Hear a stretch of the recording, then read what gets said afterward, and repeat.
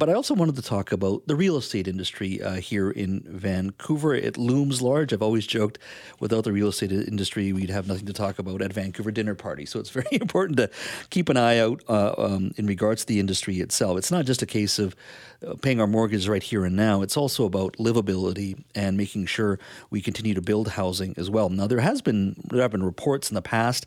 CMHC had one in April talking about home building in Canada slowing down, just as policymakers are trying to pick up the pace.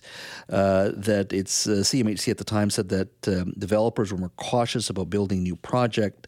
At the same time, those higher interest rates were driving up costs for builders as well. So there's a lot of churn in the industry, lots of concern as well, as one would expect. Joining me now to talk a little bit about housing in the medium and long term here in our city and some of the challenges before the industry is Andrew Ramelow. He's Vice President of Advisory Services for Rennie Group. Andrew, welcome.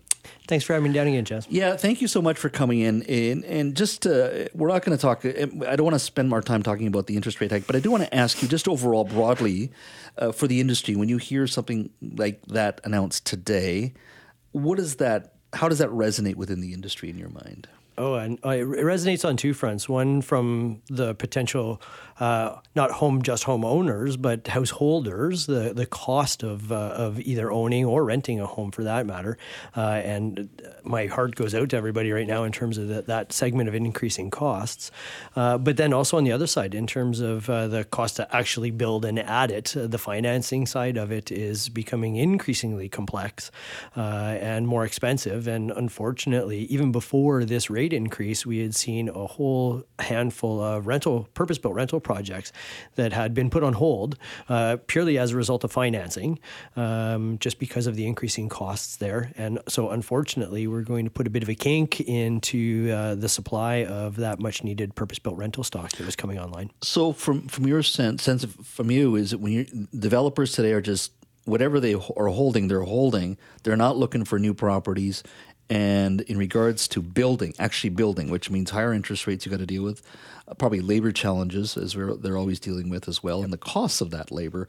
This is not a good time in regards to the supply question for Vancouver. Yeah, I would say agreed. Supply, as you had said, has been coming down, unfortunately. So that's on the completions side of things. But I guess a little bit of sunlight or some silver lining is the number of building starts are actually coming up as well. And those starts will be completions in 2 and 3 years. Mm-hmm. But it takes time to actually build them. Mm-hmm. I don't know if I'd say that this would be a bad time for developers to buy land. The developers are always looking to buy land. It all just depends on what they can get it for. Mm-hmm. But yes, in terms of the financing side, it's increasingly challenging. In terms of the construction cost side of things, we saw almost a 13% increase in construction costs last year. And then the labor side of things, definitely. It's very challenging to staff a construction site right now. Does the industry accept maybe not be the right word, understand the need for more rentals? And I mean, it is for many years we did rentals because of the federal government being fully involved in the provincial government. Federal government got out of the business of rentals, in many cases, affordable housing.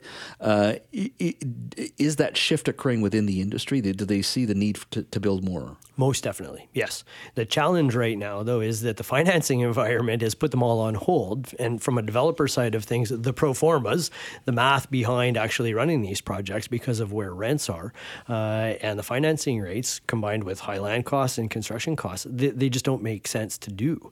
So at that point, what we are looking, or what the industry needs to look to, is other sources of funding, whether that be federal government or the provincial government. And you speak of the period in late 1970s, early 1980s, when we added a lot of purpose-built rental and social housing. At that point, through the National Housing Strategy in the late 70s, the federal government guaranteed 2% rates. So the developers or the builders would go out and secure a loan at market rates to build either co-op or nonprofit housing. And the federal government would backstop it down to 2%. So it provided them certainty and a fixed rate to do it at. There was all kinds of other subsidies that were layered on top of that as well to try and stimulate activity. And it worked. And that now is what our affordable rental housing is. And unless we add that now, it doesn't matter at what level, it could be at the mid to higher end of the level, within a decade and two, that's going to be our affordable housing. And as a federal government, have you any indication that they're looking to do something like that again? Their involvement in the like their involvement was in the 1970s? You know, it's an interesting one. Some of the conversations that were had early on in the National Housing Strategy conversations, this was pre-COVID. Yes, there was some indications. The Housing Accelerator Fund that is being put in place by CMHC is looking to provide funding, but they haven't gone so far, to my knowledge, to say that we're going to look at purely this financing aspect of it, and to guarantee rates in terms of construction financing. We're talking about the federal government. On the provincial side, you know, you still have to go to City Hall. That's the government that approves everything. And has there been is it better now, or is it the same in regards to the bureaucracy at City Hall for getting projects through? Have things improved? I would say generally, you know, in talking about this stuff for the last 20 years, yes, it has improved. I've been part of conversations with the provincial government, federal government, as well as municipal governments recently, and it seems like all levels of government are on the same page in terms of needing to do something. Everybody's just trying to figure out what their levers are and how they can influence that. And from the municipal level, what they're saying is they need processes and procedures, something like digitization of building permits, digitization of applications. But internally for the departments, that means a rationalization of a whole bunch of things like different zoning codes to be able to streamline a lot of that. But those conversations are being had, and I'd like to think that in the relatively short term, that some of those will come to fruition, and we'll see an easier supply of housing coming to market. We are speaking to Andrew Ramelow, Vice President of Advisory Services for Rennie Group. We're talking about Vancouver's real estate market, ever-changing and certainly challenged like many markets because of the rate hike that we heard of today, of course, and we're at 5% now. Andrew, let's talk a little bit about just our location. We're surrounded by water, border, mountains. How do you unlock more land? Yeah, this is the $1 million question. Yeah. And, you know, we certainly have some plots within the city of Vancouver that can be or are being unlocked. And I think of Jericho Lands, False Creek Flats, although it's predominantly jobs-based right now. I'd love to see a proposal to incorporate some housing to go along with all the jobs down there. Yeah. Sanok Lands as well. So there's certainly some opportunity to unlock land, a larger scale bits of land. But I think one of the other ones that we need to look at is just the existing stock of housing. And you look at the number of empty bedrooms in empty nester households throughout the city, and there's certainly some opportunity to not necessarily unlock land, but to unlock some housing and some capacity to add housing. So I think, we looked at the big lots, the big plots, potentially adding some significant number of people. But then again, back to the notion of some gentle density and some diversity of housing types. We need to unlock some of that within our existing So it's probably transitioning some baby boomers who've been in that home, raised their families, and helping them find a place where they're comfortable living, so that single family home that they're living in and those bedrooms are empty. Yep. Can be used in a more valuable way. Well, and some of that is a thin edge of the wedge. I know my parents were in the house that we grew up in with empty bedrooms for a good number of years, and they weren't necessarily tied to the bricks and mortar of the house. It was a community that they wanted to stay within. Yeah. And in suburban Ottawa, well, there just wasn't any opportunity for them to downsize. And so I think that, again, to start that maybe that gentle density and adding some density to the communities throughout the city will allow that transition to happen over time. Do you buy the whole, let's put 6 units on one single family lot? Our callers are very astute. They get very practical too. Well, Jazz, what about, the sewer upgrades that are needed and more importantly, the parking, right? Parking, yeah. Now, is that feasible? Is that still one of those ideas that look great on paper, but in real life, we won't be able to really implement that? Oh, no, I think we'll be able to implement it. And again, to put a little bit finer point on it, I think the 6 units was for the larger lots as well, right? So they're not looking at cramming 6 units on a 33-footer. But parking is certainly always an issue. And the whole infrastructure capacity issue has certainly come up. And that was in terms of some of the upzoning along Cambie. That was the reason why some of that was on hold, was because they needed to upgrade the infrastructure. So that's certainly there. But no, I think it is certainly feasible and desired. Again, it's that sort of that, I don't really like the term, but that missing middle housing in terms of the middle density or mid-rise or low-rise. It's something that somebody can still have a little bit of grass and maybe a Mr. Turtle pool or a sandbox outside for the kids, which is important. Now, increasingly, I hear this term, I'm pro-immigration, but... and it's somehow we're really fixated on the 500,000 Canadians, immigrants that will move to this country in 2025. Right now we're at about 420, 460, around there. And I hear it from immigrants too, by the way. It's not just those who are native born here. People are just looking around going, wow, that's a lot of people coming. Where are they all going to live? Is this doable? I mean, we used to have these debates when 225,000 people in the 1990s were coming. We're debating immigration. And now we're double. Yep. Now we're double. Like, I think this is a legitimate issue. As an immigrant, I say this. Where are these people going to live? Is there a moment where we're fundamentally disconnected for labor that we need to housing we don't have? Oh, I'd say we already are disconnected.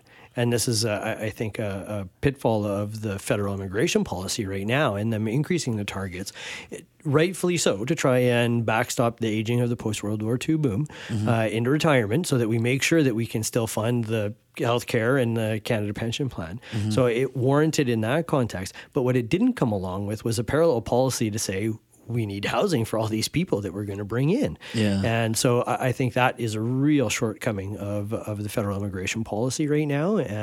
But that being said, as part of the National Housing Strategy conversations we had a decade ago, that was brought up. And it was widely recognized around the table that, yep, this is going to be an issue. And unfortunately, there's been no policy that's come alongside it. And now, like anything, the longer you wait, the harder it is to catch up. And we've got a lot of catch up to do. When you look at the numbers last year, I think we were just talking during the commercial break, 1 million people moved here to Canada last year. Well, yeah, it was 1 million population growth is what Stats Canada reported, and there was about 430,000 permanent residents, so immigrants, and then somewhere in the range of just over 600,000 non-permanent residents. And so that's a combination of temporary foreign workers, so people on like provincial nominee program or the international mobility program, and students. And when we dig down into the data, it's about split 50-50 between worker permits and student permits. So that's a whole other source of housing demand that's not talked about as much as the 500,000 in terms of the permanent residents, but it has a real implication on the ground in terms of available housing. So when it comes to those students, then is a question we need to at least debate and discuss that we maybe need less international students coming in this country? That may be the way to go, or we just build more housing? What I mean, if we are going to say that we're going to accept less foreign students, then there's got to be a further conversation about, well, how do we hold tuition rates for locals down? And because that's the reason why, in large part, the post-secondary institutions are seeking those international students, is so that they can keep for me, full disclosure, I'm a white Canadian kid, to keep my tuition low. So unless we go and change that model, then okay, maybe. But we do need to add more housing, and some of that onus needs to fall on the shoulders of the post-secondary institutions. Final question, and it's a big picture one. You always hear people saying, well, the market's got to correct in Vancouver. There's got to be a big drop. The cost is too high for the average salary. We've never had a massive drop in real estate in my time that I first moved here to Vancouver in the early 1990s. Even now, sales may be down, but prices have really not been impacted in any meaningful way. Do you see anything changing anytime soon? Maybe unfortunately not. It's challenging out there, and you're right. We've seen prices come up, but again, it's a function of supply and demand. We've seen the inventory out there being record lows in terms of our last decade average, and sales are still below average, but they fall well above what the available supply is. So, unfortunately, I see continued upward pressure on prices unless we add a really significant amount of supply or we come across some kind of economic catastrophe. Mm-hmm. Andrew, always good to see you. Thank you for coming in. It is a complex business, so many variables, and you cleared up and articulated it so very well. I've heard you at conferences as well. I look forward to having you on in the fall. I think we should do this on a semi-regular basis just to give us a snapshot, especially with the interest rates where they're going. And we have no idea where they're going to go over the next year. So would love to, Jazz. Thank you so much.